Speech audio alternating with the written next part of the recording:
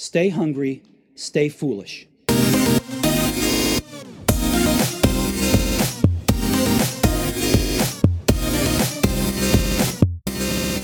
Before we launch into today's episode, I want to tell you there's a copy up for grabs. Just sign up to the innovationshow.io newsletter to be in the hat to win a copy of this magnificent book. Before we start, I want to thank our sponsor Zai, boldly transforming the future of financial services with a suite of embedded products and services enabling businesses to manage multiple payment workflows and move funds with ease. It is a great pleasure to welcome the author of Quit, The Power of Knowing When to Walk Away. Annie Duke, welcome to the show. Well, thank you for having me. I'm excited for this conversation.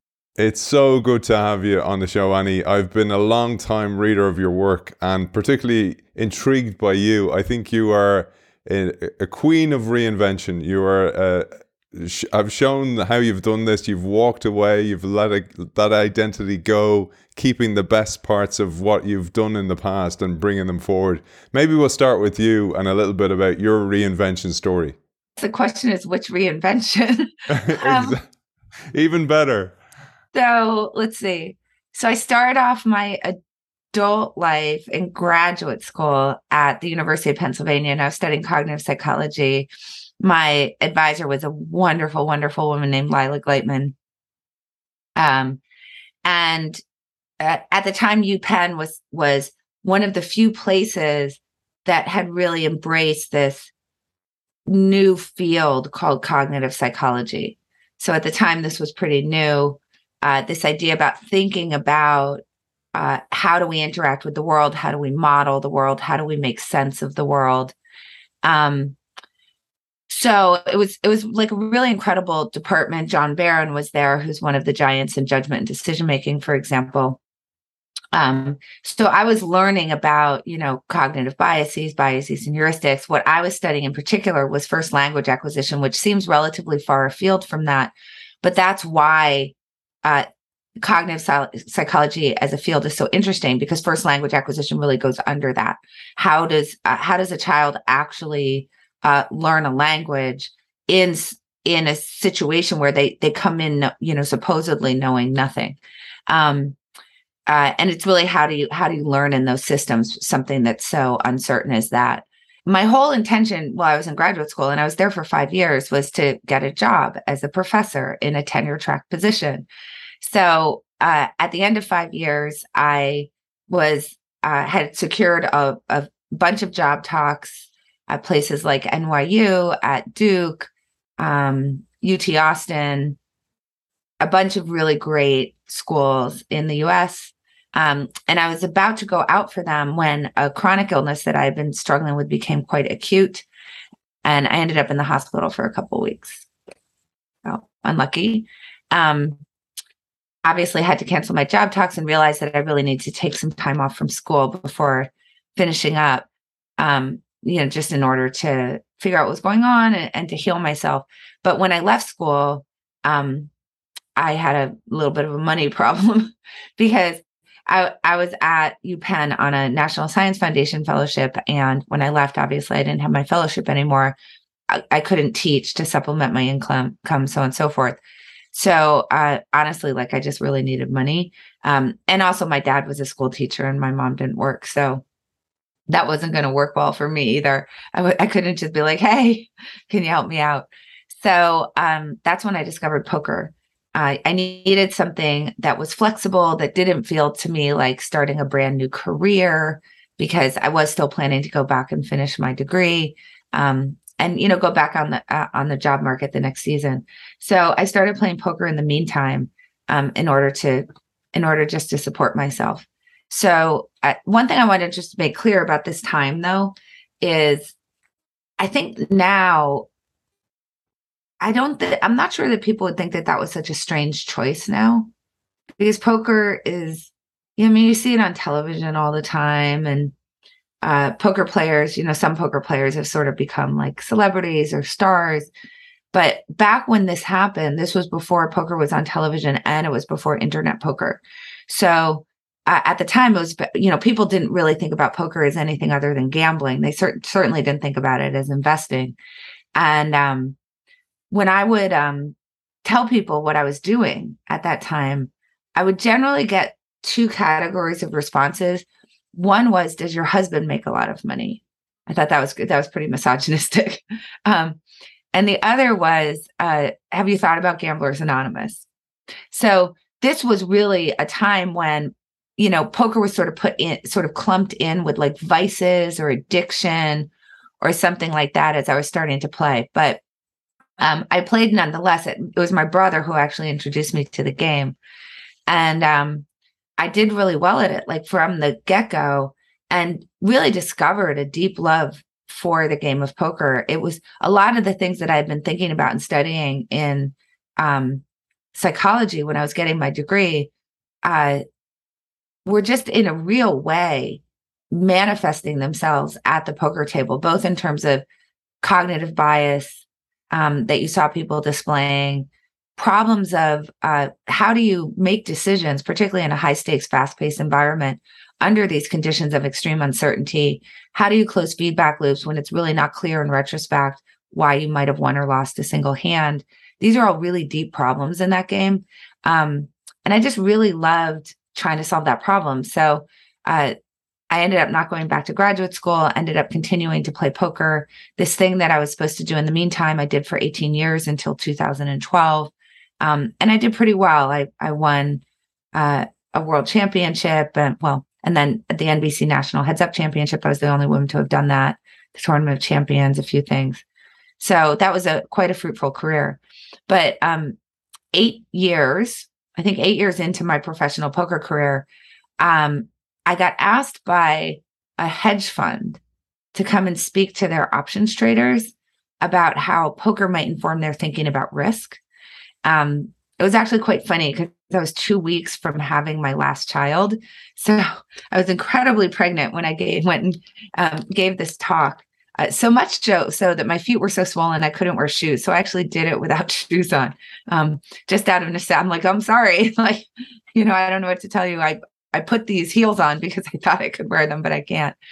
And what I talked about actually was how poker informs the way that your risk attitudes get distorted in a lot of the ways that like Daniel Kahneman would talk about, depending on whether you were winning or losing recently in a game. And I really loved that collision of cognitive science and poker that I was now making explicit. I'm sure I'd been thinking about it for 8 years, but not in that explicit way of how would I teach this to another person? How would I think about these ideas and really form them into coherent thoughts? And I loved it. And in that moment, I was reminded, number one, of how much I love teaching. Number two, how much I love cognitive science. And sort of in an in-your-face way, I realized that there was this really interesting conversation happening, at least in my head, between poker and cognitive science. So I started to build that business at the same time that I was doing poker. And for 10 years, I overlapped the two, where I was doing a lot of speaking, started exploring business consulting also as a sort of decision strategist, like specializing in decision-making under uncertainty. I wrote a poker book, or actually a few in the meantime, and then really wanted to do two things. One is I started discovering that I was much happier doing the speaking and consulting work than I was playing poker. A lot of things about poker had changed. And I was not enjoying the game, and I was finding myself spending most of my time on the other stuff that I was working on. And I really wanted to write this book, which was really kind of taking what I had been speaking out for 10 years and putting it in book form. So in 2012, I retired from poker, went into speaking and consulting full time, and founded a nonprofit called the Alliance for Decision Education, trying to bring decision education to K through 12 education all over the world, actually. And then I wrote this book, Thinking in Bets, which was what I'd been thinking about for a long time. Then I wrote How to Decide. That was published 2 years later. Then I just finished Quit, and that was just published. I continued to do the speaking and consulting, started shifting much more to consulting. I started to really find that I enjoy the deeper relationships with people. So started to do more deep dive consulting with long-term relationships with my clients. And then as a coda, I'm now enrolled as a graduate student at the University of Pennsylvania. Phil Tetlock, who wrote Super Forecasting, and his wife, Barb Mellers, are my advisors.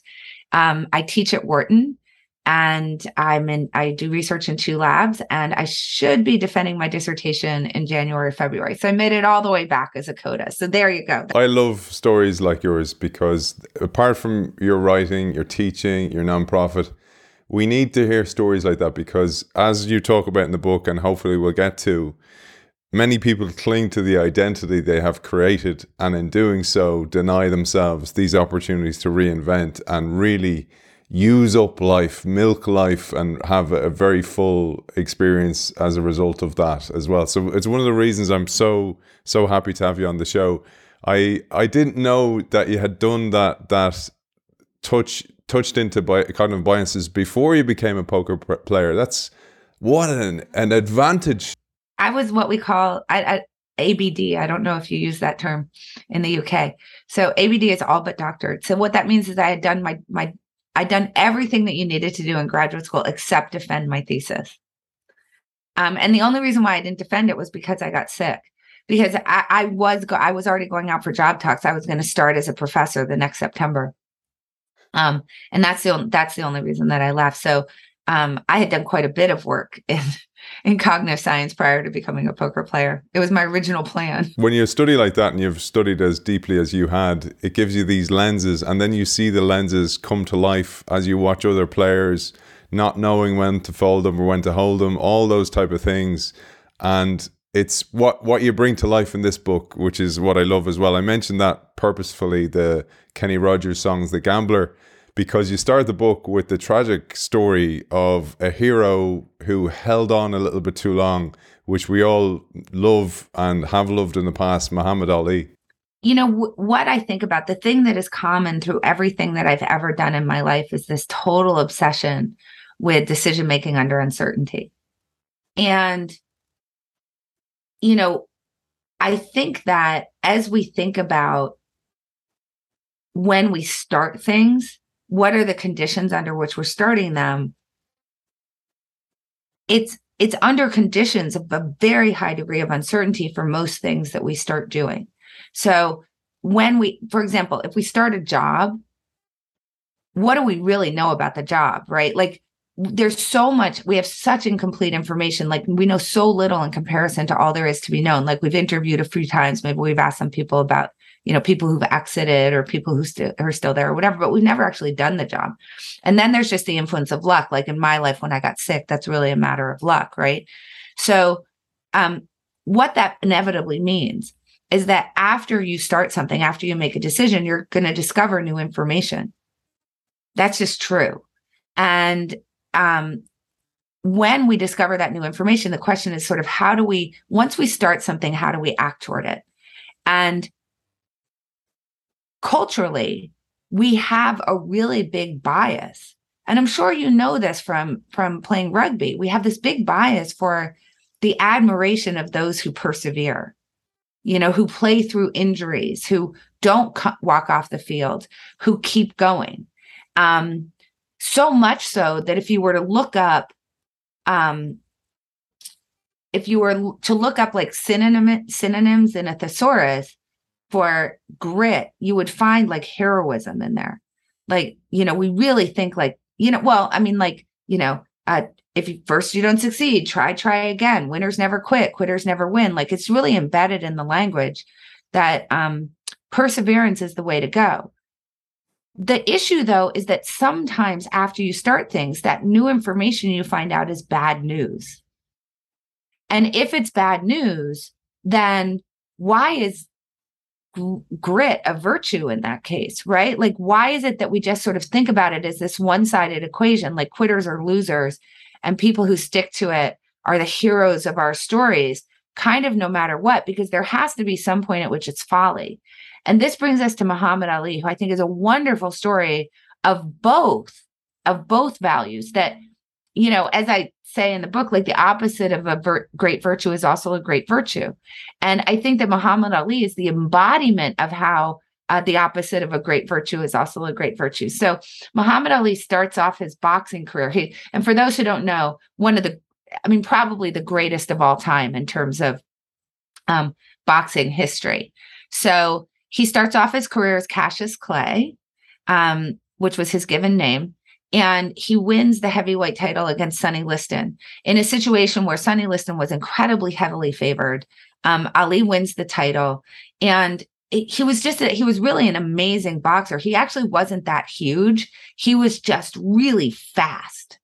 So his whole mantra was like, float like a butterfly, sting like a bee, because he was so fast on his feet that people couldn't hit him. Like, it was really hard to land a punch on him. And he'd be like bobbing and weaving, and then boom, he'd and then he'd land a punch. And this was the way that he won his fights. So he's heavyweight champion of the world. At somewhere along the way, he converts and becomes Muhammad Ali. Okay. As part of that conversion, when the U.S. gets embroiled in the Vietnam War, he becomes a conscientious objector to the Vietnam War. So he refuses to enter the draft because he doesn't believe in the war. So now they strip him of his heavyweight title. So he's stripped of his title. Not only that, he can't get licensed. So he's not just stripped of his title, but he cannot box during this time. This goes on for a few years. Obviously, the Vietnam War lasted quite a long time. And once the war was over and he could fight again, Muhammad Ali had to work his way up. So just because he used to be heavyweight champion, he still has to start at the bottom. So the way it works in boxing is you sort of get fights, and as you win fights, you get a shot at someone who's a little bit higher ranked, so on and so forth, until you finally get your title shot. And this takes him 4 years. So this is already from the time he'd already taken all this time off. He's now been boxing for 4 more years. He finally gets his top title shot. He's already in his early 30s, which for a boxer is quite old. And the title shot is against a guy named George Foreman. And George Foreman is huge and a beast. And his fights last less than 3 rounds. Because he just walks into the ring and he's humongous and he just punches you and you fall down and he wins the fight. So he is undefeated. Ali is old, and Ali is a huge underdog. So people are really naysaying, like, there's no way that he can beat George Foreman. But Muhammad Ali really believes in himself. And I think that this is really part of the virtue of grit, right? Is that it can really get you to stick to things that are worthwhile, even when they're hard, right? And even when some people at least are saying, no, you can't do this, it will get you to stick to things in order to be able to achieve great things. So he's sticks to it. He fights in the Rumble in the Jungle and goes into the ring. And it's interesting. He's now changed his strategy. So remember, his strategy before was float like a butterfly, sting like a bee. He now switches to something called rope-a-dope. And rope-a-dope is basically, look, this guy's really big, but his fights never go more than a few rounds. So I think he has no endurance. So I'm going to make George Foreman go the distance. And if he does, he's going to tire out and I'll be able to win that way. Which means that Ali is laying against the ropes. That's the rope-a-dope. Laying against the ropes, just basically every round getting pummeled by Foreman. So Foreman is like winning every round because he's pummeling Ali. But as Ali suspected, Foreman doesn't have the endurance, and Ali wins the fight. But it goes, it goes like, I think at that time fights went 15 rounds. I think it went 15 rounds. So he really takes this horrible beating, but he does end up winning the heavyweight title back. So great. So that's like such a great story about grit. We can see, he had what it took. He stuck to his guns on the Vietnam War. He then, fights his way back to the title champion, and he finds a way. He finds a strategy that allows him to win against this undefeated fighter. But then where we can see that the opposite of that virtue is also a virtue, in other words, figuring out when you should quit is also a virtue, is with what happens after that for Ali. Oops, my dog has joined the party. Hi, Otis. What is he? or she? He's a mini Bernedoodle. He's very cute. He's a Bernese Mountain Dog combined with a poodle. Okay, so let me go back to this. So where we can see that quit, that the ability to figure out when you should walk away from something is also a virtue, is what happens after this foreman fight. So, okay, he's going now. Here we go. Okay. So Ali continues to fight. And, again, he's not as fast as he used to be. So his strategy is now to take a lot of punches. And he's in his 30s. And there's only so many punches someone in their 30s can take before you start to see physical damage, which is exactly what you start to see with Ali. So you're definitely seeing some signs of neurological damage. I mean, he's taking a lot of hits to the head. And you're seeing some signs of kidney damage.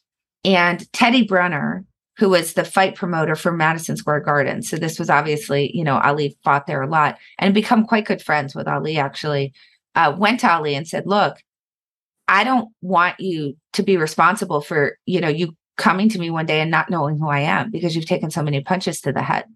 So he advised him that he felt that he should retire, that he should quit. And Ali does not heed the advice and decides to continue fighting, at which point Teddy Brenner actually quits him. So this is a pretty strong signal, right? Like, this is a very good friend of his, really loves him, and says, you're not fighting at Madison Square Garden anymore because I just don't want any part of the physical damage and the decline that I'm starting to see. So Ali ignores him, keeps fighting. Teddy Brenner quits him. And just a bit later, Ferdy Pacheco, who is Ali's fight doctor, and again, remember, like, has a vested interest in some ways in Ali continuing to fight because he's making money. But Ali is a very good friend of his who he loves. And he gets a report back. He gets, some very bad news about Ali's kidneys, that there is damage occurring to his kidneys. So Ferdy Pacheco says, look, you really need to stop because you have to stop taking these punches to your kidneys. We're seeing a lot of damage there. Ali refuses. So Ferdy Pacheco quits him. So we can see here now part of the problem with the flip side of grit, right? Which is that grit gets you to stick to things, as I said, that are worthwhile, even when they're hard and even when people are saying no. But grit also gets you to stick to hard things that aren't worthwhile, even when people are screaming at you to stop, which is what's happening here. So he keeps fighting. And what happens after that is just really sad. He fights Leon Spinks and loses to Spinks, and Spinks, I think it was Leon Spinks' 7th time in a professional fight. Larry Holmes gives him such a beating in Las Vegas that Holmes literally cried after the bout, that he had beaten up one of his heroes so badly. Eventually, Ali can't even get licensed in the US, which at the time was almost impossible because there was just like race to the bottom standards across states. And he has to fight overseas in a horrible spectacle where they only had 2 sets of boxing gloves. So like all the fighters had to share gloves, and they had a literal cowbell to signal the rounds. And he just kept going for 7 more years. And we know what happened after that when you saw Ali, as he got older with Parkinson's syndrome. And just, this was someone who was like incredibly sharp and incredibly fleet of foot and, slow, shaking, irreversible kidney damage, everything that Ferdy Pacheco and Teddy Brenner had foreseen. And that was really, the rest of Ali's life was really negatively impacted from that. So I think that we need to really look at Ali and say, grit isn't always good, that you have to think about the context and you have to think about what the signals are in the world that you're getting in figuring out whether it's right to persevere or whether it's right to cut your losses. It's such a great, impactful story to start the book with. And you talk about this duality of grit versus quit, that's constant, and I thought about how you mentioned your stroke of luck, which was when you were ill and then you learned poker, etc. And these sometimes closed doors open new ones that we would have never opened in the first place. But I thought about that with Ali, that he discovered a formula that worked. And that's one of the problems. You discover a formula that works. That happens in organizations all the time. This formula works, and then I can't let go of that. And then you have all the different effects, like the endowment effect, IKEA effect, that we'll talk about in a little while. But this is really the big problem. And you say that, I loved your metaphor of the gaffed scale, and that the scale is tilted towards grit over quit. So just so people know what gaffing is, back in the days of like carnival barkers, when people would have like wheels that you would spin, you could gaff the wheel so that it would, to guarantee, like Aiden, if you were betting in a carnival, you wouldn't win. And then like we think about the butcher putting the thumb on the scale, that would be a way to gaff it. I think during the gold rush, there would be gaff scales when they would like be weighing the gold of the prospectors. And so it's something that tilts a scale toward one direction or another. So look, here's the thing about grit and quit. They're the exact same decision. This is a thing that we do not realize. We think about them as polar opposites, as opposing forces, but they're really not. They're the exact same decision. At any time that you have already started something, you have a choice whether to stick to it or whether to walk away. If you choose to stick to it, you're by definition not walking away. If you choose to walk away, you're by definition not sticking to it. So it's always a matter of what's right. It's really like a scale. It's how are you calibrated between the sticking and quitting part of the equation.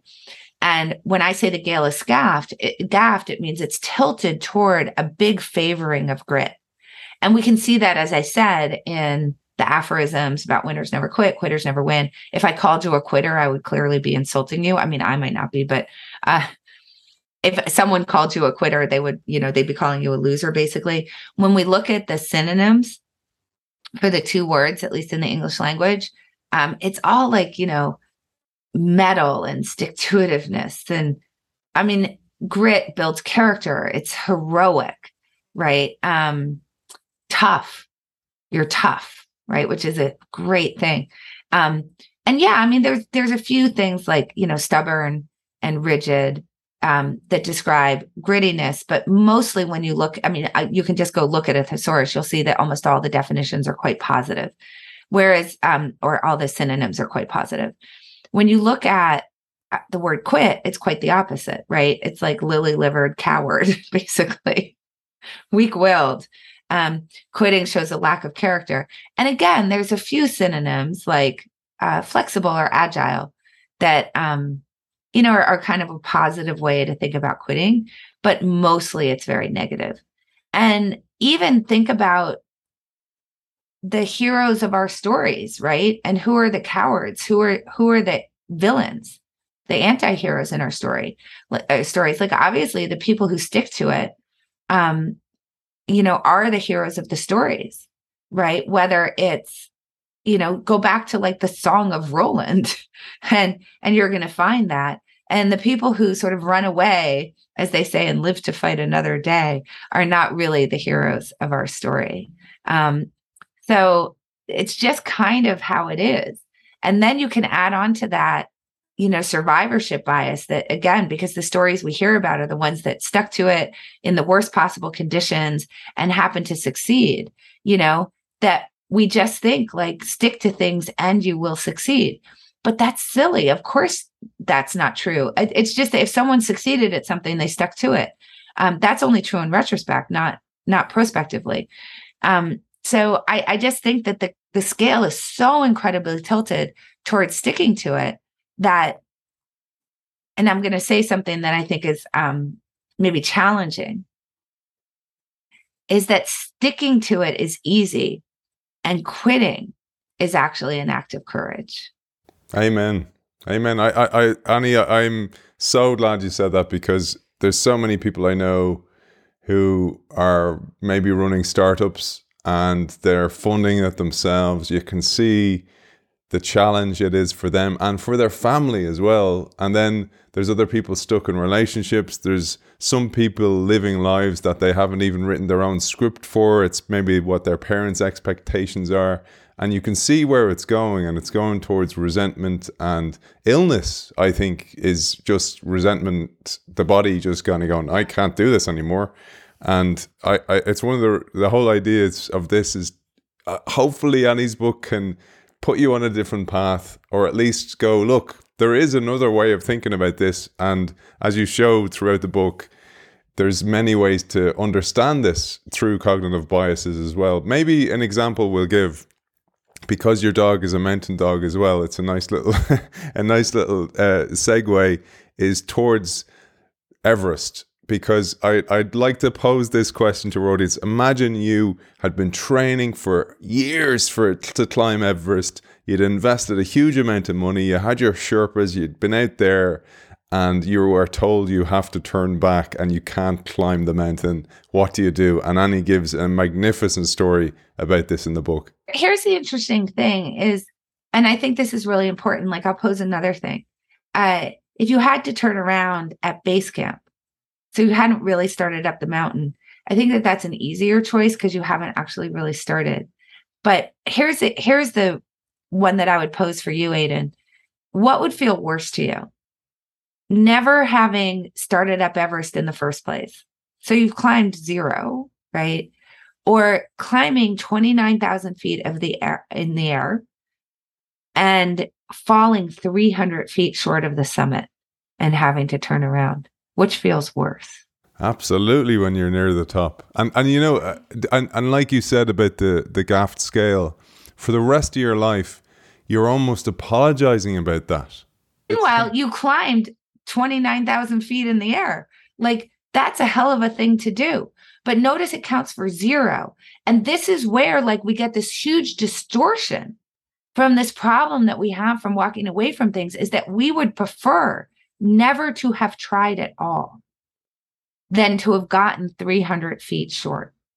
That's right. I mean, think about how that's distorting the paths of our lives, because we can all feel that. You know, Richard Thaler said to me, who's won a Nobel laureate in economics. So I usually try to pay attention when they say things to me, when Nobel laureates say things to me. But he said, if a gold medal is the only definition of success, why would you ever take your first gymnastics lesson?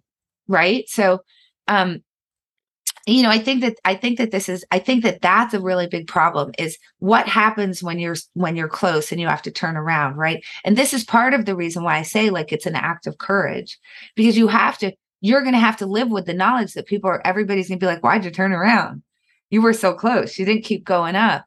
And you have to saddle yourself with the, what if I had kept going, which I think is really hard. And then on top of it, we don't hear the stories of the people who turned around. So we hear the stories of the heroic people who kept going or whatever. And we actually would prefer that they keep going and maybe perish than turn around and live. It's just not part of our narrative. So I want to tell a story of 3 people like that, because I think that this is like a totally heroic move. So the 3 climbers I want to tell a story about are Dr. Stuart Hutchinson, John Taskey, and Dr. Lucas Hiskey. And they were 3 climbers in the 90s, part of a climbing expedition of 8 climbers, 3 climbing Sherpas, and an expedition leader. And this was a time when it was becoming very, very popular to climb Everest. At the time, I think it was $70,000 or $75,000 to be able to go do it. So that's a big investment of money, which becomes important. I'm sure we'll talk about how the money influences, and time and effort and training. It's like, I think you have to train for like 9 months or something for this. You're sacrificing a lot to do it. So anyway, they head up the mountain and they get to Camp 4. So the way it works on Everest is you start at base camp, then you do a few climbs to Camp 1, which is higher up, obviously, then a few climbs from Camp 1 to Camp 2, then from Camp 2 to Camp 3, from Camp 3 to Camp 4. So this is all to help acclimate you to the altitude. And then you get to Camp 4, and when you leave Camp 4, it's summit day. So on summit day, the expedition leader had impressed upon everybody the turnaround time for summit day. So a turnaround time when you're mountain climbing basically is, if you're not at the summit by this time of day, in other words, no matter where you are on the mountain, I don't really care, at this time of day, if you just have to turn around. And so on summit day, that time of day is 1 p.m. So no matter where you are in the mountain, whether you've made it to the summit or not, if it gets to be 1 p.m., you have to turn around. The reason why they set these turnaround times is that they recognize the problem that we just talked about, that when you're in the shadow of the summit, you're probably going to make pretty bad decisions about whether you should continue or not.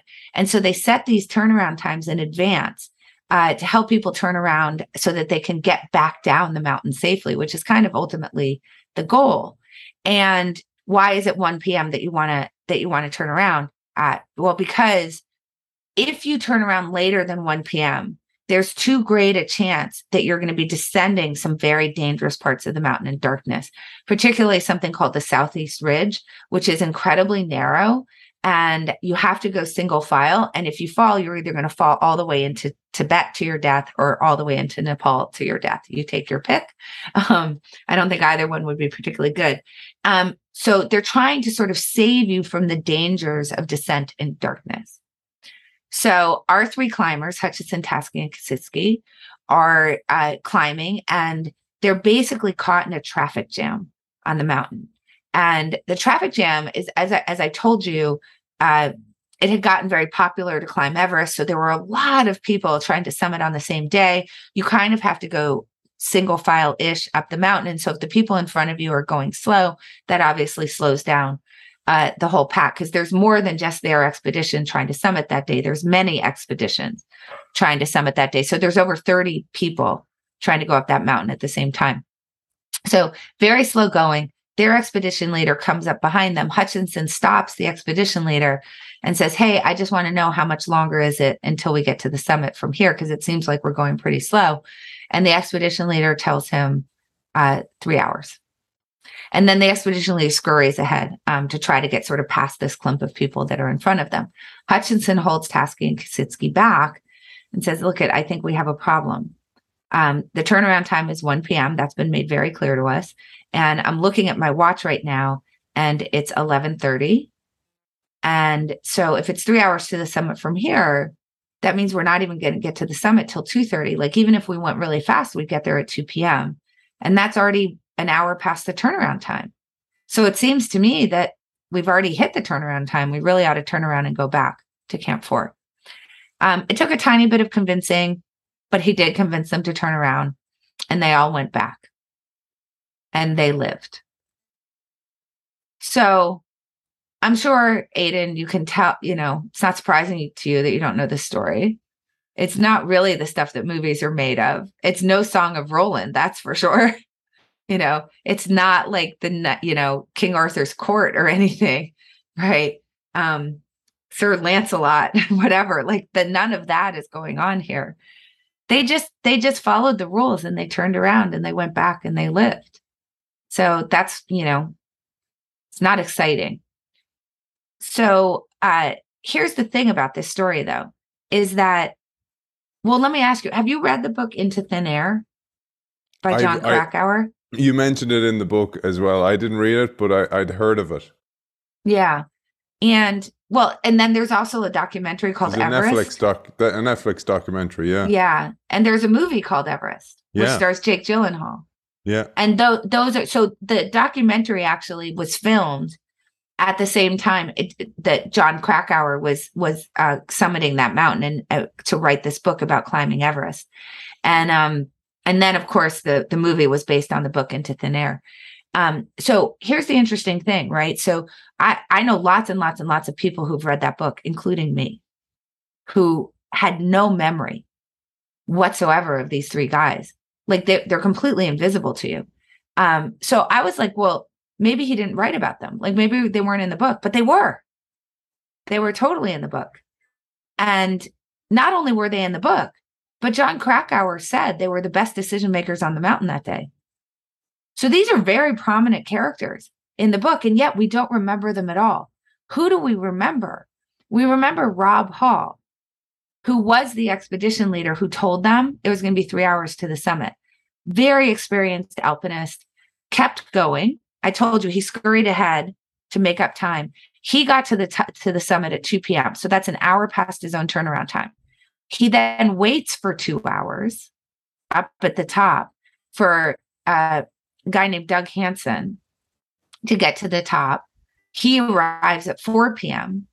and immediately collapses and dies, like right away after making it to the summit.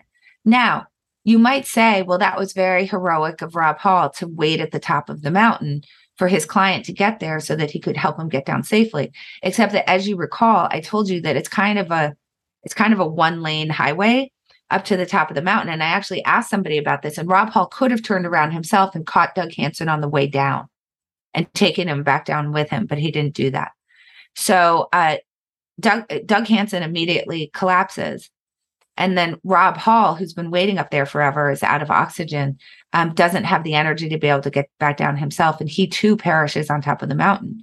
And he's the hero of the story. He's the protagonist.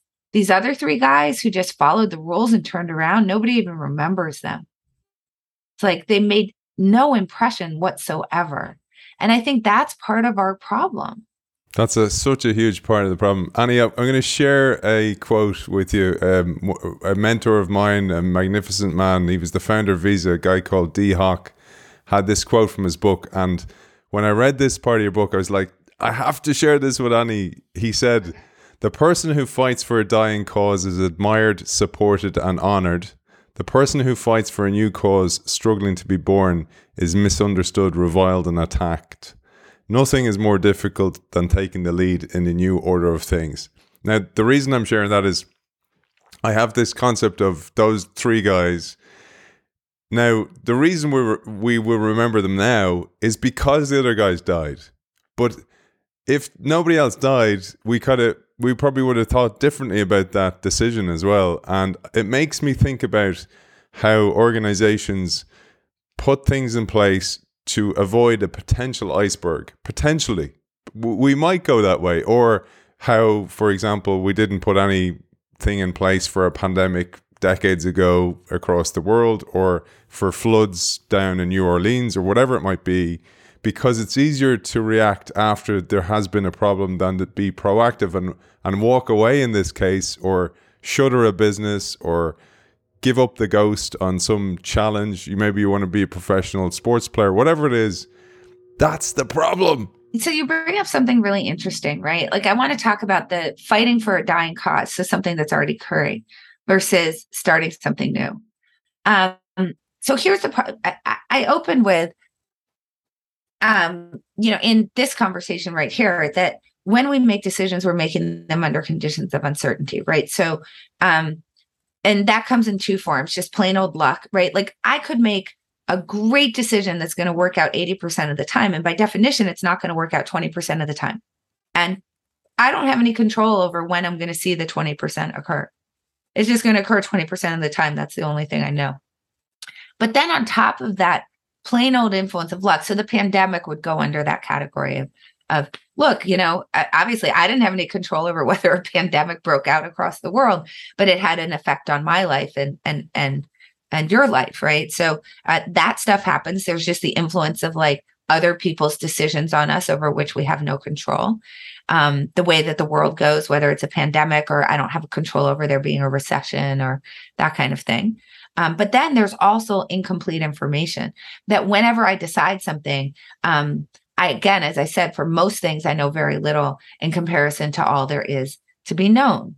And so we have to, when we're starting things, we have to start under those conditions of uncertainty. Now, once we've started them, we're going to learn new stuff. All right. And we have the intuition, and I assume you share this, Aiden, that when we learn that new stuff, well, we'll react to it in some kind of rational way. So if the new stuff that we learn is bad news, like, I just got an x-ray of my kidney that looks really bad, that I'll stop boxing. And decades of science, really starting with someone named Barry Staw, shows us that intuition is bonkers, like so wrong that the intuition is bonkers, that we don't stop when we get that bad news. So why? Well, part of it is sort of paradoxical. right? That when we start things, we're starting them under conditions of uncertainty. We're going to learn a whole bunch of new stuff. That feeling of, I wish I knew then what I know now. That's that feeling of like, oh, I discovered new information after I started this thing.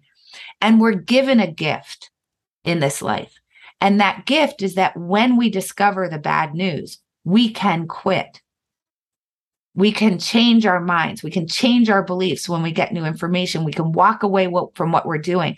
When we decide we don't like a job, we can stop and go get another one. Most of the time, some people obviously are a little bit more bound to their jobs than other, depending on what their position in life is. But this is an opportunity available to many of us. So the question is, why don't we take the opportunity?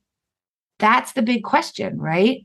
Why is it that we've been given this gift and we don't take it? And it's because this is the paradox. The decision to walk away from something is also made under conditions of uncertainty. In other words, when it's the right time to walk away from something, it is going to be before you have already fallen into the crevasse, right? So if we think about Hutchinson, Tasky, and Kosinski, what particularly bad is happening to them at the moment that they turn around? Nothing. They have tons of oxygen. They don't have frostbite. It's a clear day. It's 11:30 and they figured out, they've looked into the future. They have a vision of the future that tells them that things are going to go poorly and they're going to turn around. Now, what's remarkable about that is that most of us are incapable of that, because if there's a shot that we can turn the cause around, we want to stick to it for a variety of reasons. One is we're uncomfortable making decisions under uncertainty. And we can see this in the starting, right? Like a lot of times we won't start things. This is like paralysis by analysis, right? We won't start things, whether it's for fear of it not working out, or we want to get more information so we can be sure it's the right choice or whatever. So we're slow to do that. And those forces also influence our decision to quit. We want to know. But the thing we want to know is how the thing we've already started is going to turn out. And the only way to do that is to continue on that path until we butt up against the dead certainty that there is nothing else we can do to recover the cause. So that's kind of an internal issue. But then we also have the external issue, which is, as you said, right? When you turn around 300 feet from the summit, you've got to live with telling that story and people saying to you, what the hell? But what if you're caught in a snowstorm? What if you kept going, even though the weather looked really bad and you were past the turnaround time and then a blizzard set in? Now, when you tell people you turn around, they'll go, what could you do? Because it's already a certainty. You can see this in startup founders, right? What do startup founders do? Do they return the capital? Rarely. Even when the signs are all there that what you, as a brilliant person who really has the ability to change the world, the thing that you happen to be working on isn't going to do that. You're not finding product market fit, right? Like you just can't, ARR isn't growing. You can't gain any traction. Maybe in a market that's growing, you can't gain any traction. And the signs are there for you, right? And you're so brilliant. It's like if you shut it down, return the capital, and switch to something new, you'd actually be more likely to achieve your goal. But you don't do that. What do instead? They run it until there's no money left and they can't raise their next round. Why? Because there's a peace of mind that comes from that. What could I do? I tried everything, both for yourself and explaining to other people why you had to abandon the cause. That's when we'll finally release ourselves from what we're doing. And the problem is that really slows us down in life. Because if you're brilliant, work on something that's going to change the world. The minute you figure it out, the thing I'm not doing isn't worthwhile, switch. And the way that I try to put it, it's like, in the simplest sense of the terms, if I'm on a road and there's really heavy traffic, I should exit the road and find a new route, because that will get me to my destination faster. And what's true of being in a car in traffic is true whether you're going up Everest or you have a startup or you're in a dead-end job or you're in a bad relationship. As soon as you see the signals, and remember, when it's objectively correct to quit, nothing particularly bad is going to be happening to you. When you see those signals, switch as quickly as possible, because in sticking to the thing to get to a dead certainty, you're giving up all the other opportunities, all the gains that you could be accruing from other paths that you might be taking that you're forgoing in service of trying to find out for sure. Beautiful, beautiful, Annie. And, you know, just to even bring this down so concretely for people, it's even when you're in that supermarket queue and that cashier, as Annie says in the book, is faster, she's plowing through people, but you've already committed to your queue. Do you jump the queue? It even happens at that low level. And why don't people jump the queue? They say this every time. They go, I don't want to have wasted my time. This is what they say. And it's very similar to, so one of the things that I point out is that in poker, the best players quit a lot more than amateurs do. It's actually, I would say, the main distinguishing factor of poker players. So poker players are really trying to concentrate their capital, and we can think about capital as money, but also time and attention, effort. So you're spending capital when you're waiting in the grocery queue, right? Okay. So we're trying to concentrate it on the best opportunities, the best hands that are available to us. So what that means is that when those first two cards are dealt in the game of Texas Hold'em, what you'll see is that the great players play about 15 to 25% or so of those two card starting combinations, whereas amateurs will play over 50% of them. So what that means is that pros are just folding a lot more because they recognize, again, nothing particularly bad is happening to you at that moment. You haven't done anything yet, but they recognize that the hand is not worth investing more in. All right. So that's thing number one. But here's where you get the grocery line problem is, as an amateur gets involved in a hand, so now they've invested in the hand. So they've bet before the flop, and then the flop comes and they've bet more. So now they've started to invest, right? You'll see them rather continue to play hands they ought not to be playing and say out loud, well, I couldn't fold because I had too much money invested in the pot. And it's the exact same problem as the grocery line. I can't switch now because this is my line. I've already been waiting in it. And if I switch, I'll have wasted my time. And this brings up a really important problem about another thing that stops us from quitting, is that we cognitively think about waste as a backward-looking problem, as a retrospective problem, right? That if I quit, it will mean I will have wasted all of the capital, all of the effort, the time, attention, money that I had put into the cause. But waste is not a backward-looking problem. That stuff is already gone. You already spent it. You already spent 10 minutes waiting in the line with the incredibly slow cashier, with the person in front of you who has 17 million coupons that were hidden in their purse, and you didn't see them until, and then also the cashier is like super chit-chatty. And you're watching over in the other line as like 3 people for every one in your line goes through. And you know that if you switched, that you would get to where you want to go faster, which is, I assume, out of the store, but you don't because of the time you've already put into it. So that's that mistake of waste as a retrospective, as a backward-looking problem. We have to realize that waste is a forward-looking problem, right? What I don't want to do is spend another minute in this line if it's not the right line that I ought to be in. I don't want to spend another minute working on this particular product that I'm trying to develop if it's not the right product for me. If it's not the right product for the market, I should switch and try to develop something new that people will love. I don't want to spend another minute in this dead-end job or with a toxic team because I'm worried about all of the training that I did and onboarding and learning the culture and all the time that I've spent in this job, because that means I'm going to waste another day or another week or another month or another year of my time in something that I already know is not for me, when I could switch and go find something better for myself.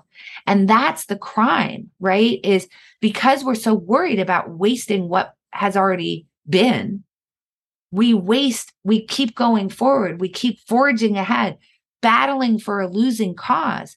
That's the actual waste. Let's bring it to life. So I mentioned for startups out there, I mentioned some startup founders, etc. You give a brilliant example of somebody who mentally time traveled into the future, saw that if I just keep throwing good money after bad, this is going nowhere. We're buying users here. This is the brilliant story of Glitch. And maybe we'll contrast it then with you mentioned Barry Staw, but his family story. I want to tell you how I found out that story, by the way, because it was like super fun. But let's talk about Stuart Butterfield. So Stuart Butterfield, multi-time founder, he had founded in the early 2000s a game called Game Never Ending, because he had always really loved the internet. You know, he sort of grew up in the 90s. And loved the idea of like the connectedness that it brought people. And he just had a dream of creating a massive multiplayer online cooperative world building game. So he starts Game Never Ending. The appetite, this was right after the .com crash. So the appetite for funding a game like that just wasn't really there. And so he had to shut it down, sort of the way that most startups shut down, because he ended up not being able to continue to fund it. But he did recover one thing from it, which was a photo sharing part of the game, where you basically, was a way to share items in your inventory. That actually turned into Flickr, which was bought by Yahoo for $25 million. So like a modest success for, obviously a startup founder is trying to create a unicorn, but it was a modest success. But after he rolled out of Yahoo, he had never really given up his dream of creating a massive multiplayer online world building game. So he creates a new company. He grabs his, friends from Flickr, creates a new company called Tiny Speck, and their product is a game called Glitch. And Glitch is an incredible game that has like amazing critics reviews. It was described as Dr. Seuss meets Monty Python. So really like the gaming community, like loved the look of the game. They loved the idea of the game. And indeed, they get to where they have 5,000 diehard users, and they've gotten some funding, some pretty like amazing venture firms, Andreessen Horowitz and Accel. So at the point that we come to the story, they've got about $6 million in the bank. So they're very well funded. And again, they have 5,000 diehard users.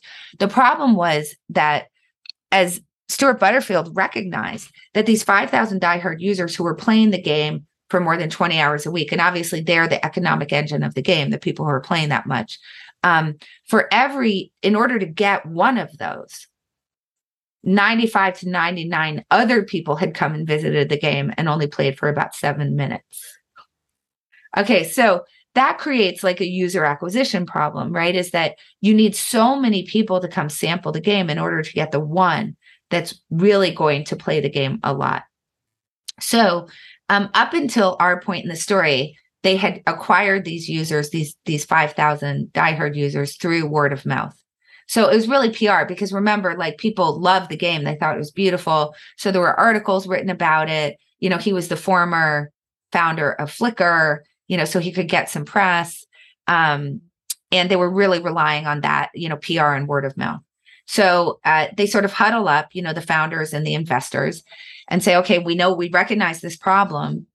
What are we going to do about it? And they make a decision that they're going to go to more traditional marketing routes. So they're going to do paid advertising, which they do. And they plan out a 6-week push of paid advertising. This was in the fall of 2012. And man, it goes well. So week over week, they're acquiring new users at about 6% growth each week. So that's pretty massive and pretty exciting. And so they get to the last weekend, which was actually their best weekend of user acquisition yet. And that was the weekend of November 11th and 12th. So that Sunday night, Butterfield goes to bed, and just a very restless night, finds himself kind of unable to sleep. And in the morning, he gets up and he writes an email to his co-founders and his investors. And he says, I woke up this morning with the dead certainty that Glitch was over.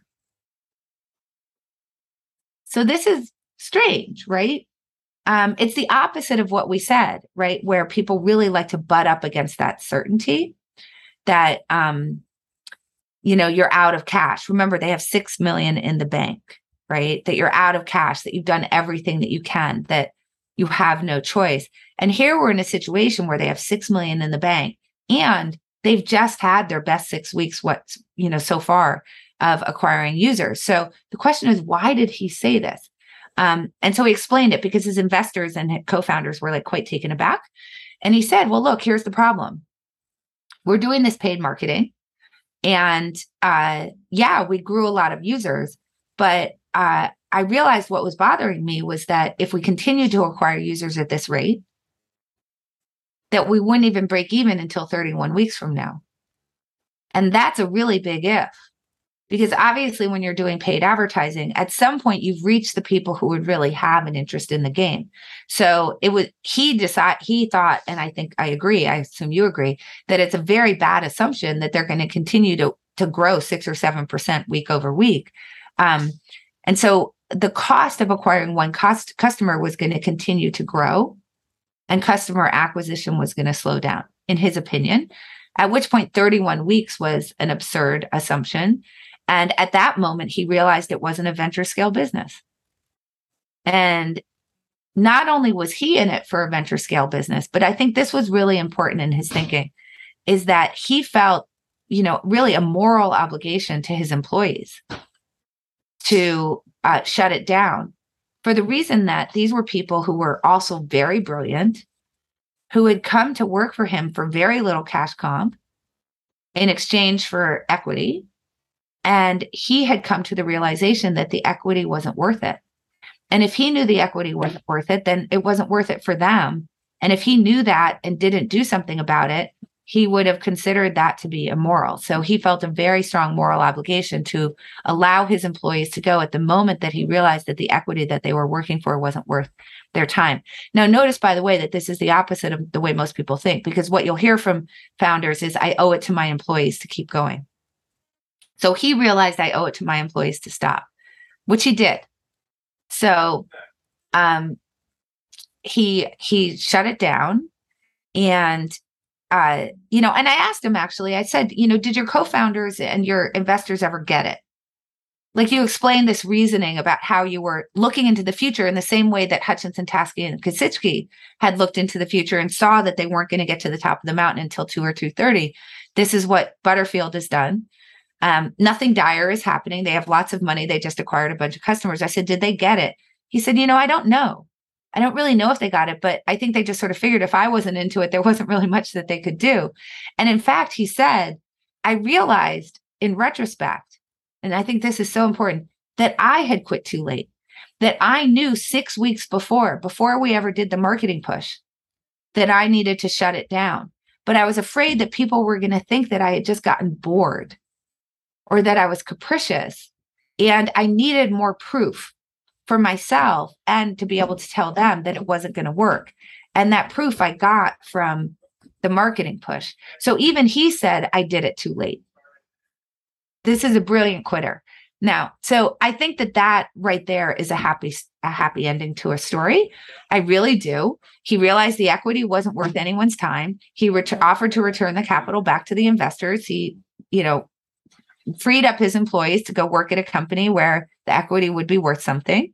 And, if that was it, that was it. But it's not it. And I think this is another really important lesson about quitting, because what happened was 2 days later, this is obviously he's a founder at heart. 2 days later, he's starting to think about, well, what's my next thing going to be?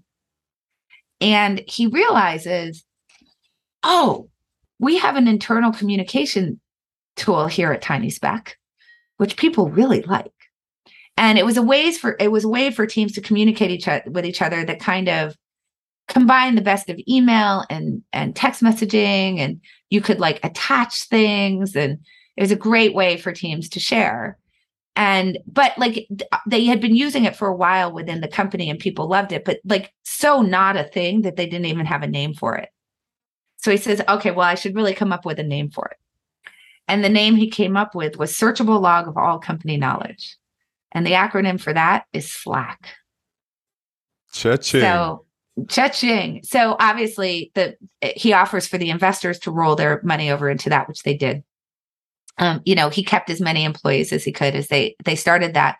We know that it sold to Salesforce for about $20 billion. Now, why is this an important lesson? Well, the lesson isn't that that's what makes it a happy story, a happy ending. I mean, obviously it was a happy ending, but I just want to emphasize that shutting it down at a time when you realize, shutting Glitch down, the game, at a time when he realized it wasn't going to be a venture scale business, is a happy ending. The lesson that I want people to take from this is to understand that when you are pursuing a goal, as you said, continuing to battle in that losing fight, right? When you are doing that, it prevents you from being able to see other stuff. It creates a myopia that makes it hard for you to see the other opportunities that might be available to you. And oftentimes, it's only after we free ourselves up by quitting that we then can see kind of like, oh, here are all the other things I could be doing. Here are the other opportunities that are available to me.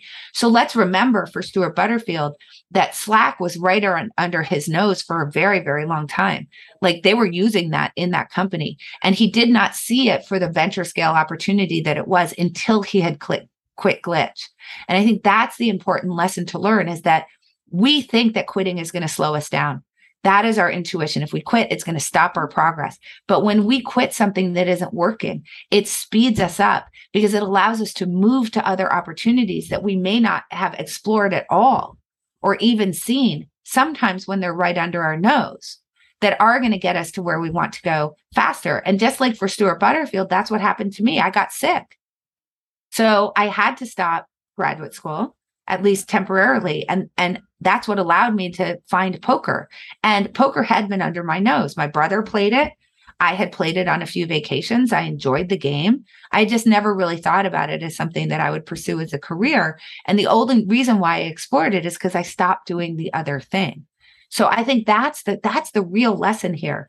Twofold. Look ahead and realize that you have to be really good at sort of looking into the future to figure out when the right time to quit is. And even Stuart Butterfield felt he quit too late, which is generally what we do. And recognize that when you're involved in something and you stick to those losing causes, whether it's a grocery line, a startup, a job, a relationship, whatever, it's preventing you from seeing the other stuff that you could be pursuing that would actually help you to achieve your goals more fully. With your case with getting sick, oftentimes it's like the pandemic was that for many people. Their business stopped the way it was, or maybe their job stopped the way it was, and they had a moment to kind of go, oh, hey, this other thing I was doing, this hobby is actually I'm much more passionate about this, and I pour more energy into that, and that becomes a new business for lots of people. And if there's any way we've had a lesson in life in the last couple of years, that's been it for so many people. I think the pandemic really shows us this so clearly. So with the Great Resignation, I think that the general sort of the way that it's sold is that everybody was quitting. And that's not actually the case. Not everybody was quitting. It was a very particular subset of people who were quitting. And that subset of people were the people who were forced to quit when the pandemic started. So for me, I wasn't forced to quit my job when the pandemic started. My job moved seamlessly onto Zoom. I mean, I'm a consultant, right? Like I do executive coaching. I work with teams. I can do that on Zoom just as well as I can do that on person. In fact, it's much more convenient for me to do it on Zoom. But that's not true for a service worker. That's not true for somebody who works in a restaurant or a hotel or whatever. Those things did not continue seamlessly. And those people were either laid off or they were furloughed or whatever. They had to stop doing their jobs. Okay. So this is kind of like, Stuart Butterfield, right? Like he stopped Glitch. Okay, so he's now stopped something. These people stopped something at the beginning of the pandemic. They were forced to do that. Like I was forced to quit graduate school because of what was going on with my health. Okay, so they're forced to stop. Now, flash forward, right? Vaccines, so on and so forth. And we have the Great Reopening.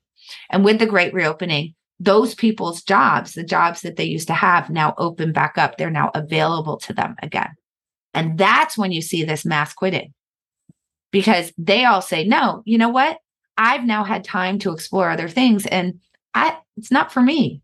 It's not what I want to do. And what's really important for people to understand is that they didn't quit to go, sit in a yurt or something. They quit to do a different job. They quit and did something else. Just like I quit graduate school and played poker. Stuart Butterfield quit Glitch and ended up developing Slack. Like, this is kind of how it goes. Like, you quit to start something new, and they quit to start a new job. So I think this is such an important thing about, like, sometimes when we quit, or even if we're forced to quit, which is a form of quitting, right? If I get fired, I've been forced to quit. So what it does is it opens us up to that exploration that we're otherwise not doing of the other things that we can do, and allows us to examine what our values are, what makes us happy, what are the things that we're actually trying to achieve in life, and is the job that we're doing, the relationship we're in, or whatever, is that actually helping us to achieve it? And very often we find out, no, once we do that reevaluation, that it's not, and we want to do something else. The other lesson from the Great Resignation is this really important collision of opportunity with quitting, right? So we have to remember that when they were quitting, it was also the great reopening. So that's when there's lots and lots of jobs available to switch to. So this is a very important piece of the puzzle, is that when there's lots of opportunity, obviously we have lots more things to switch to. And so quitting is going to be a lot easier under those circumstances. Now, sometimes that just happens because of there was a pandemic and then everything opened back up, that don't really have our control. But the lesson that we can take from that is that we ought to be actively trying to create opportunities for ourselves, because the more opportunities that we can create for ourselves, the better off we're going to be when we discover that the thing we're doing isn't something that we actually want to do. And that's true even for people. In fact, I would say more so, and more importantly so, for people who aren't in a privileged position. Right. So there are some people who they can't just up and quit their job because they need the paycheck. And maybe because of the circumstances that they've grown up in, they aren't trained in a lot of things. So they're very lucky to get the job that they have, and they can't just up and quit it because they don't have a lot of opportunities to go to. For somebody in that position, it's even more imperative, like, create one more opportunity for yourself. Whether it's finding a way to go to night school, or asking for extra training or extra responsibilities in your job, or whatever you can do, one more opportunity is going to matter so much more to you. Are you going to be in the same position as someone like Stuart Butterfield? Of course not. Should we love to create a society where everybody has an equal access to the opportunities that society affords you? Sure. Like, absolutely. But it's not the society that we live in. And so as an individual, to understand, because of the circumstances of how I was born, I'm limited in the opportunities that I have. But what is the agency that I can create for myself in terms of creating even one more opportunity? And what is that going to do for me in terms of really improving the quality of my life, so that I do have the option to quit if I don't like what I'm doing? This is why I love your charity, your nonprofit as well, because you're enabling people even be able to make a decision. I mean, somebody could be stuck in an abusive relationship, may not think they have any choices. It happens all the time, and they're often conditioned to think that as well by the abuser. So I love this about your work. I love that aspect that we can help people. And you don't have to be from an impoverished background to experience that as well. So let's I was thinking about where we could take it next. So I mentioned the Staw story, and you said you'd review but I thought we'd because you're an expert in cognitive biases, and for example, you tell us about sunk costs, you talk omission commission, status quo bias, endowment effect, IKEA effect, the kind of corollary of the endowment effect. Maybe we'll share a couple of those as almost lenses through which to listen to the story of the Staw story, because that story is essentially those biases in action. There are so many forces that stop us from quitting. Some of them we've talked about a little bit, like, this problem of, we think of waste as a backward looking problem. Like, if I quit now, I'll have wasted everything. Another way that expresses is, if I quit now, I can't get my money back. So in the simplest sense, like if I buy a stock at 50 and it's trading at 40, I don't want to sell it because otherwise, how can I get back to 50, right? How can I get my money back? And of course, the way that you should be thinking about that is if I saw this stock today, would I buy it? Right. And only in conditions where you would buy it today should you continue to hold it. But we know that the path that we've been on, like what we've already lost to the cause, like time, effort, money, whatever, affects us. So that would be sunk cost affecting us. We know that ownership over our ideas or things, like if we build a business, this would be a problem for like a startup founder, can stop us from quitting.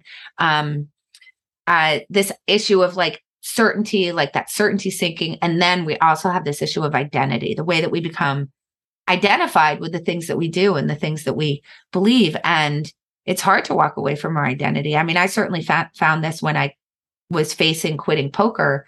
Like Stuart Butterfield, I definitely got to that decision too late, in my opinion. And it was because it was really bad for me. I was a poker player on television.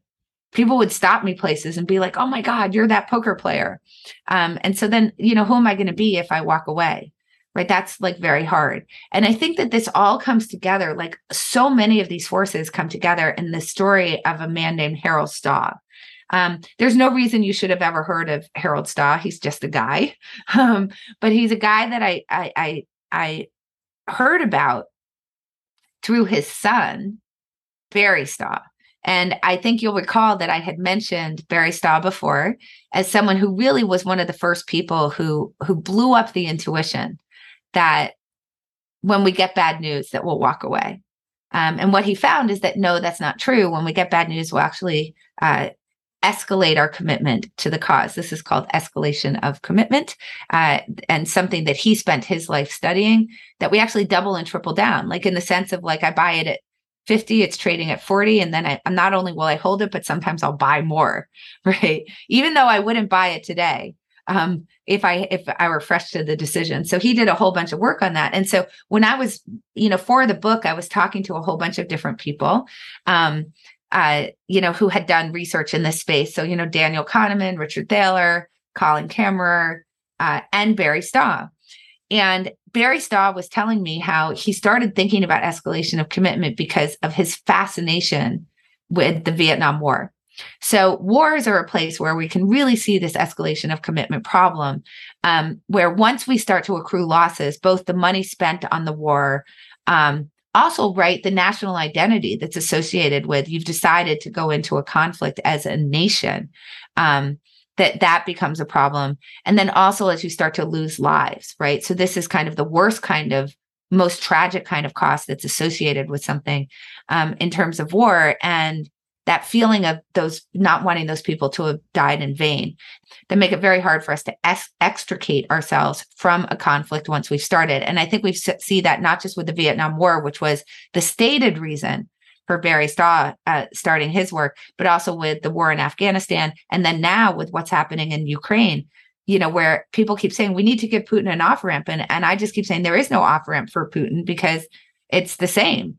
Right. He's committed so much and his identity is tied up in that. And how do you actually extricate yourself from that? So that was why Barry Staw, at least consciously on the conscious level, was studying it.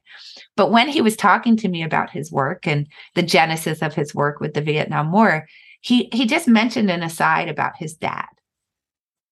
And it was just a little tiny aside, which was that his dad was thinking about buying a business. And Barry had taken some accounting classes. This was when before Barry had gotten a PhD, and he had taken some accounting classes in business school. And his dad said, well, look at this balance sheet for this business. What do you think? And Barry spent about 45 minutes looking at it and then was like super confused that his father would want to buy this business. And he said, well, Dad, why do you want to buy this business? And his father came and like added 20% to the profits column and subtracted 20% from the losses column and said, that's why, because I'll be able to do that. And Barry thought this was very strange behavior. So he just mentions this story as an aside to me. Well, I start to, noodle on the information that Barry had given me. And I got a little stuck on this weird story with his dad. So I just said, I want to find out more. So I wrote him and I said, hey, Barry, can we get on another Zoom? because we had only talked about his scientific work, really, except for this one aside. I said, because I want to ask you more about your dad. And he was like, I don't know why you want to talk about my dad, but whatever. Okay, we'll get on a Zoom and talk about him. So we get on the Zoom, and it is just an incredible story of escalation of commitment. So his father was named Harold Staw. Like many people, he moved west in the 40s. As the West was booming with the defense industry and so on and so forth. So his family moved west. Shirley Posner's family also moved west. Shirley and Harold meet in California and marry. And they have 2 children. Barry is one of them. And they're trying to, make their way in this post-war world. And they cobble together a little bit of money to buy a grocery store in the Inland Empire, which is it's a 100 or so miles east of LA. So they have this little grocery store, and it's going fine, except that like there's a bunch of big grocery chains that are starting to come into the area, and Barry Harold recognizes pretty early that the grocery business might not be the right thing to do because there's these big chains coming in and he probably can't compete with them. So he sells the grocery store, and with the money that he has for that, he starts a new idea, and he gets this little storefront. And his idea is to sell appliances to union members because there's a huge factory, the Kaiser factory, which is, and it's a unionized factory. So his idea is he's going to sell appliances to them at a discount. So he gets a little store that actually, before he had it, housed chickens. The family literally is sweeping feathers out of the place to create it. He uses the money that he has to buy some floor models. So he doesn't have any inventory. He just has floor models. And he founds the union store. And it's kind of like a KP, right? So the union workers can come, they look at the model, they pick out the refrigerator that they want. And of course, in the 50s, everything is booming, right? So people need appliances, they're buying new houses. And then, they would pick it out, he'll order it, and they get the refrigerator at a discount in comparison to other places they might. But there's a requirement of being a union member. Well, this goes really well. He opens up a second location. That goes really well. He ends up dropping the union requirement altogether and renames the stores ABC stores. Gets a lease on a huge 50,000 square foot property in Montclair, California. And that now he starts branching out from appliances to basically all kind of household goods. The space that he couldn't fill, he sort of leased out to other people like optometrists or whatever. But now he's become more like, I don't know if you're familiar because you're like a Kmart or a Walmart. Or that. Yeah. Okay. So it becomes much more like that kind of store, kind of like a one-stop everything. So this is all booming, and he continues to acquire and build stores along this new highway that's stretching from where he is in the Inland Empire to LA to the west, and actually ends up with some LA locations. So this is booming. Now, at some point in the early, I think it was the early 60s, he gets an offer to merge with a similar outfit in Texas. And Texas has something called Sage Stores that had started with a similar idea of selling only to government workers, and had then branched out to be sort of like Kmart or Walmart-like. And the Texas stores were doing great, and the California stores were doing great. So they actually end up combining. And Barry Staw is the CEO of that combined organization. And his stock, according to public filings at that time, is worth $3 million. It's in the 60s. He's rich. Okay. So then what happens, though, is that Kmart, which was originally SS Kriege company, Kmart starts to expand. And they start to open up locations, sometimes right across or just down the street from the ABC stores. Now, this is only happening in California, not in Texas. So Walmart had been founded in Arkansas, but had not yet expanded across the country. It was still just an Arkansas store. So the Texas stores are not experiencing the same problem. But the California stores are. And Kmart is starting to squeeze the California stores to the point where the California stores start to lose money. So the shareholders of this combined entity now demand action. And the action that they're demanding is that they sell off the California locations, which makes sense from an outside looking in kind of perspective. Like, the Texas stores are thriving. They're not experiencing the same competitive environment. And the California stores aren't doing well. And so, of course, you should sell off the losing assets and keep the assets that are actually making money. Barry Staw is resistant to this. He ends up getting sued by the shareholders. One of his best friends, who was also the lawyer for the entity, basically abandons him and files the lawsuit for the Texas shareholders. So this, again, like sort of like Muhammad Ali with, like, Ferdy Pacheco being like, hey, and now I'm going to quit you. His lawyer and like best friend says, dude, you're like out of your mind here, and actually switches sides in the lawsuit. So Barry Staw, though, refuses to relent and comes to a settlement. They're going to unscramble the eggs, and the entity basically unwinds, and the shareholders keep the Texas stores, and Harold gives up any interest whatsoever in the combined entity. In other words, he gives up an interest in the Texas stores, and he ends up with the California stores, which, remember, are losing money. So now, remember, he had amassed a pretty good sized personal fortune. He starts to dump the personal fortune into the California stores in order to try to save the day. This is somewhere around the point that he shows Barry a store he's considering buying. And Barry's like, what, Dad? I don't even know why you're doing that. And so he's really like, he's losing his personal fortune to try to save the day.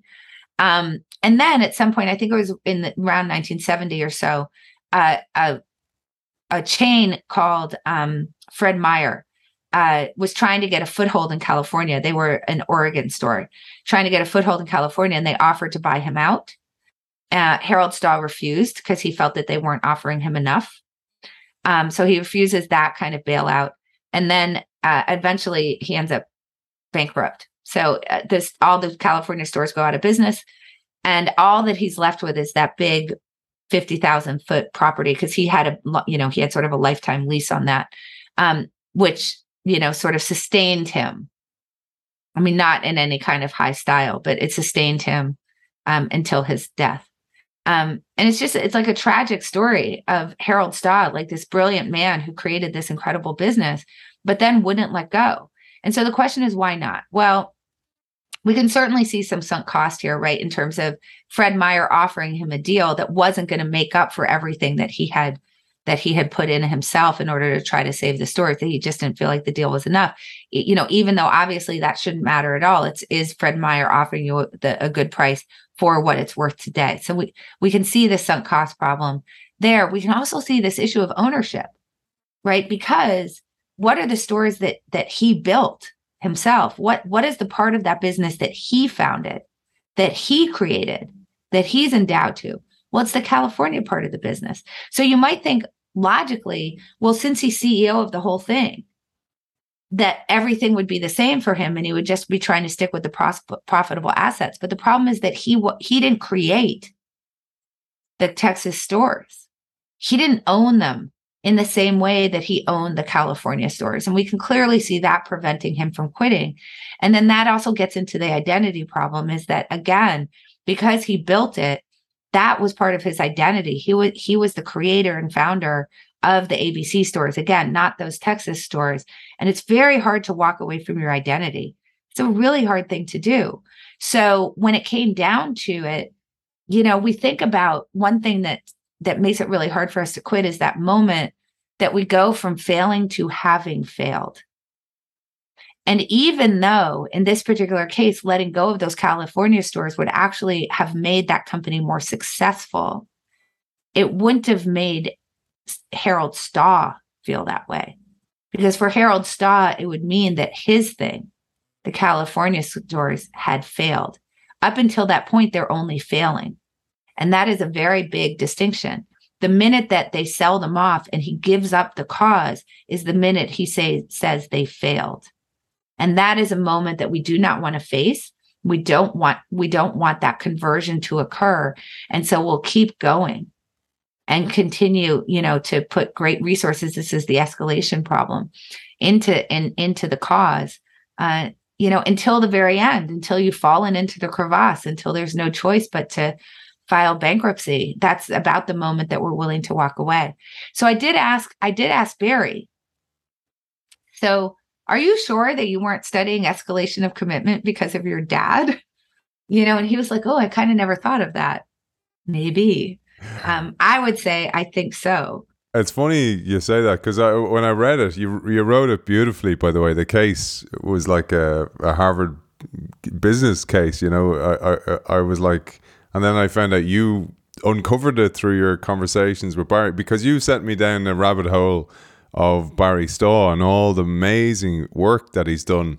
But then I thought, well, just like Annie got sick and that sent her down a different path, Harold Staw's path sent Barry down this path, and he's revealed all this magnificent work, because my God, his work is phenomenal. We can go through, like, basically, so he was coming from the motivational side of things. So when we look at, so let me explain what I mean by that. So there's the motivational side of psychology, and then there's the more cognitive side of psychology. So when we think about cognitive bias, we're thinking about systemic errors that we're making in our reasoning, right? So, sorry, let me see this again. When we think about cognitive psychology, like biases, we're thinking about systematic errors in reasoning. So this would be like the Thaler, Kahneman, and Tversky side of the world, something like sunk cost, which is a predictable and consistent error, endowment effect, so on and so forth. So when you get to the motivational side of things, you start to get into things like cognitive dissonance, right? Like when the world conflicts with the things you believe, we're motivated to resolve that dissonance in some way, very often in favor of our beliefs over the facts.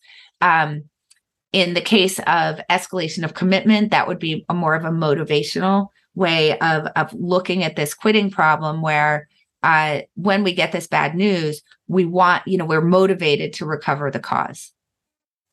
Right. So I know it's a slight distinction, but it's actually quite a large one within the field. But we can see sort of the motivational explanations converging with the more systematic biased explanations when it comes to the problem with quitting. And when you look across Barry Staw's work, he's really sort of covering off like all of these issues in his work. And that's why I think it's so amazing, because when you think about our bias against quitting, if you look at the work that he did, he sort of gets sort of all the different points in.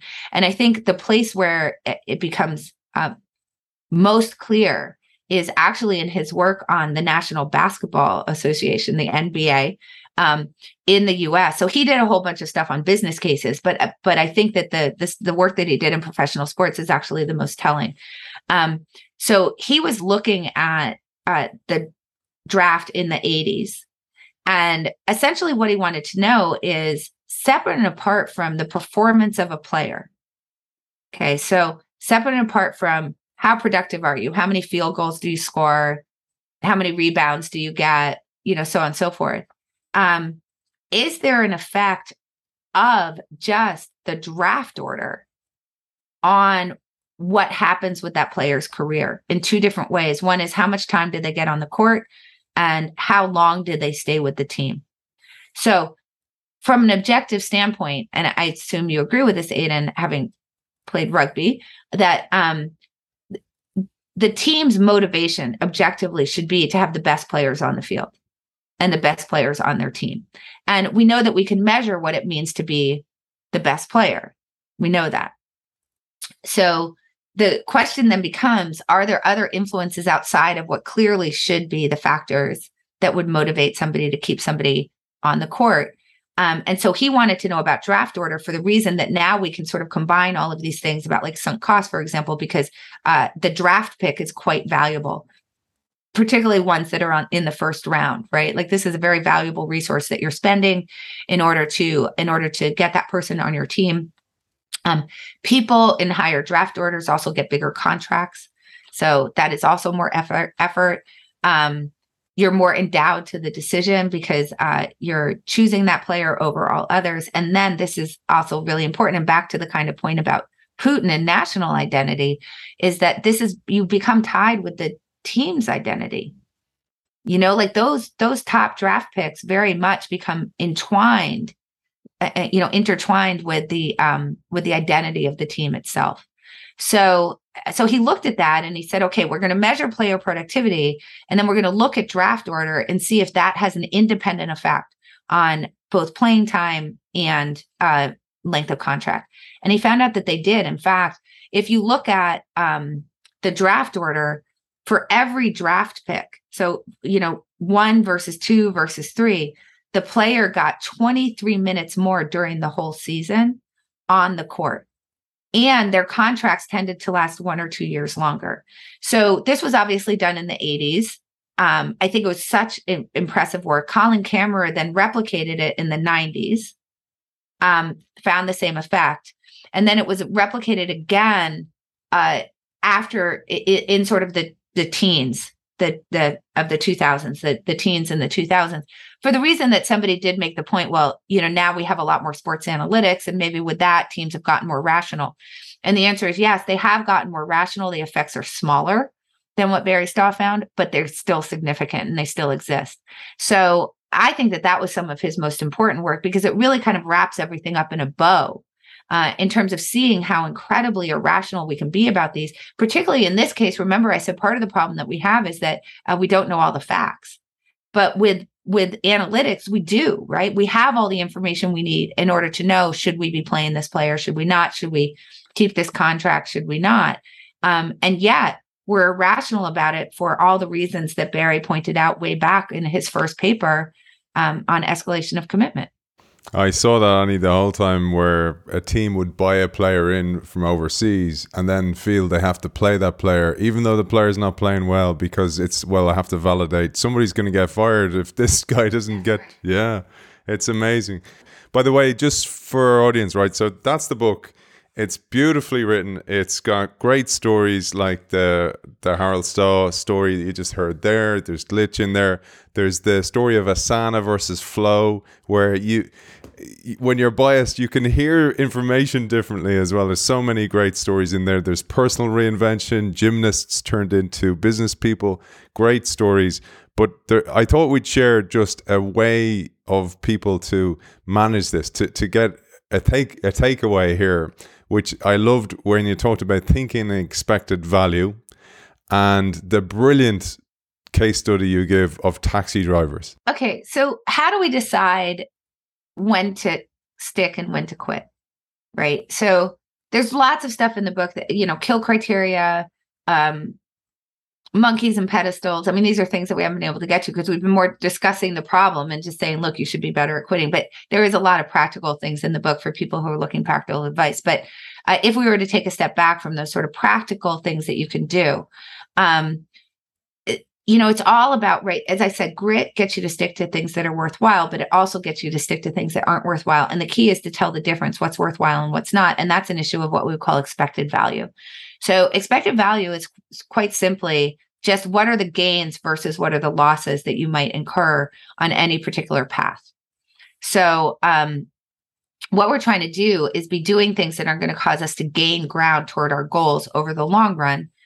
So that would be positive expected value choices, and not cause us to either lose ground, that would be negative expected value, or we can also think about it as we don't want things that have a very low expected value in comparison to something else that might have a very high expected value. So a simple way to think about it is when you buy a stock, I assume you're buying it because you think that you'll make money over the long run. So you're making a calculation that it's positive expected value. And what we don't want to do is get stuck, for example, in a stock that's either, once we've discovered the new information, we made a projection, now we've discovered it's actually negative expected value. In other words, it rates to lose over the long run. We would want to sell that. Or we don't want to stick to it if there's another investment that we could move to that would actually make a lot more money. And this is essentially the kind of calculation that we're making for anything that we do. So as an example, if we're choosing between two jobs and we choose job A over job B, what is implied in that is that given the things that I value that I'm trying to gain from this job, which I'm sure is some kind of money, sense of fulfillment, maybe stability, like there could be all sorts of things that I'm trying to gain, that I think that job A has the higher expected value. So expected value is not objective in the sense that it has to do with what you're trying to gain. Right. So I just want to be clear about that. So a job that might be positive expected value for me might be negative expected value for you, because you might be looking to maximize for different things than I'm trying to maximize for.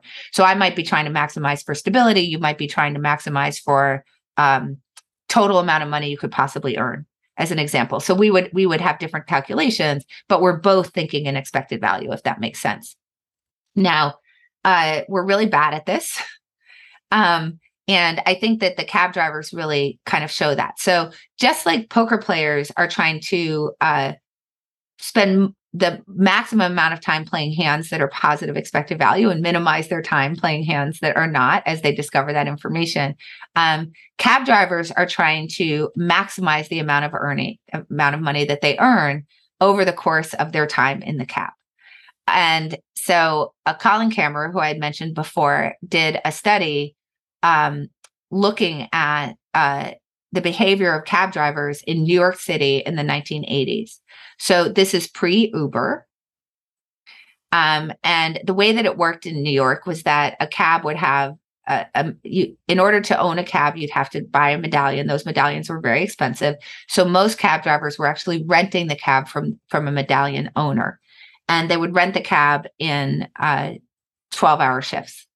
So now the cab drivers aren't driving 12 hours a day, obviously. They're choosing when they want to drive and when they aren't. And what Kammerer wanted to find out is, are they actually maximizing their expected value? In other words, what they're going to earn over the lifetime of these choices of when they drive. And simply put, he had all of the trip sheets. And so he could see how quickly the fares were coming in.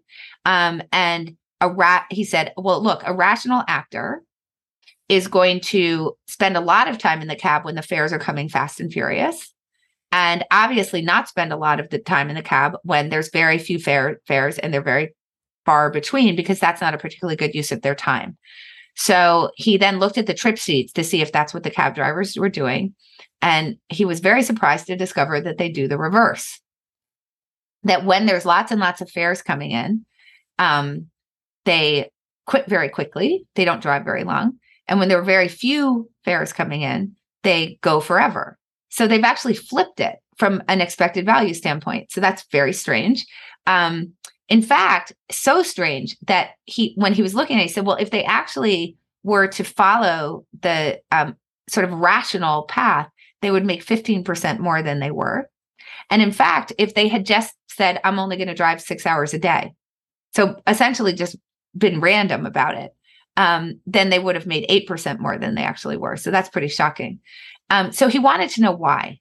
And I think this is really important for us to understand as decision makers. So we wanted to know why. And the why of it was that they had set an earnings goal for themselves each day. So that earnings goal was, say, $300, let's say. And as soon as they hit the earnings goal, they quit.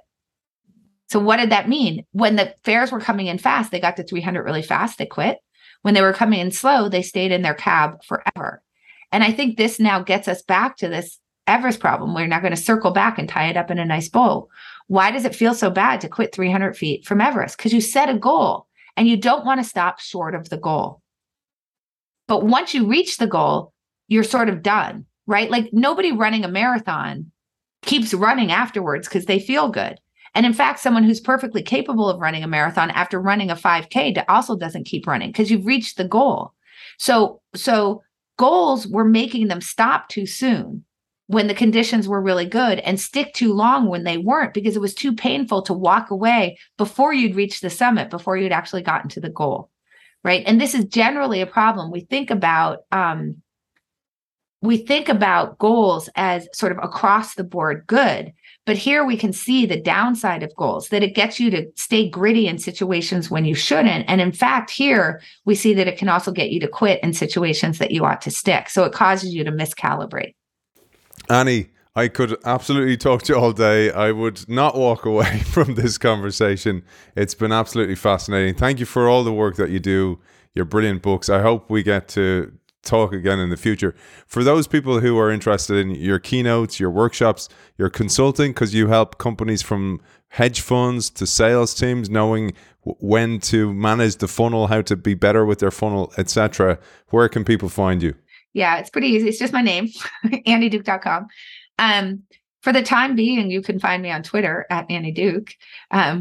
And then, I'm on all the usual places like LinkedIn and whatnot. I also have a newsletter. If you go to annieduke.com, you will see archives of the newsletter and an ability to subscribe. It doesn't come out weekly, but it comes out when I find something interesting that I want to chat about to people who hear me. And you can also get links to, for example, this podcast. There'll be a link to this podcast over there.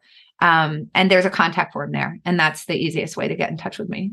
Fantastic. Well, thank you so much for your time. Author of Quit, The Power of Knowing When to Walk Away. Annie Duke, thank you for joining us. Thank you so much. This was really fun.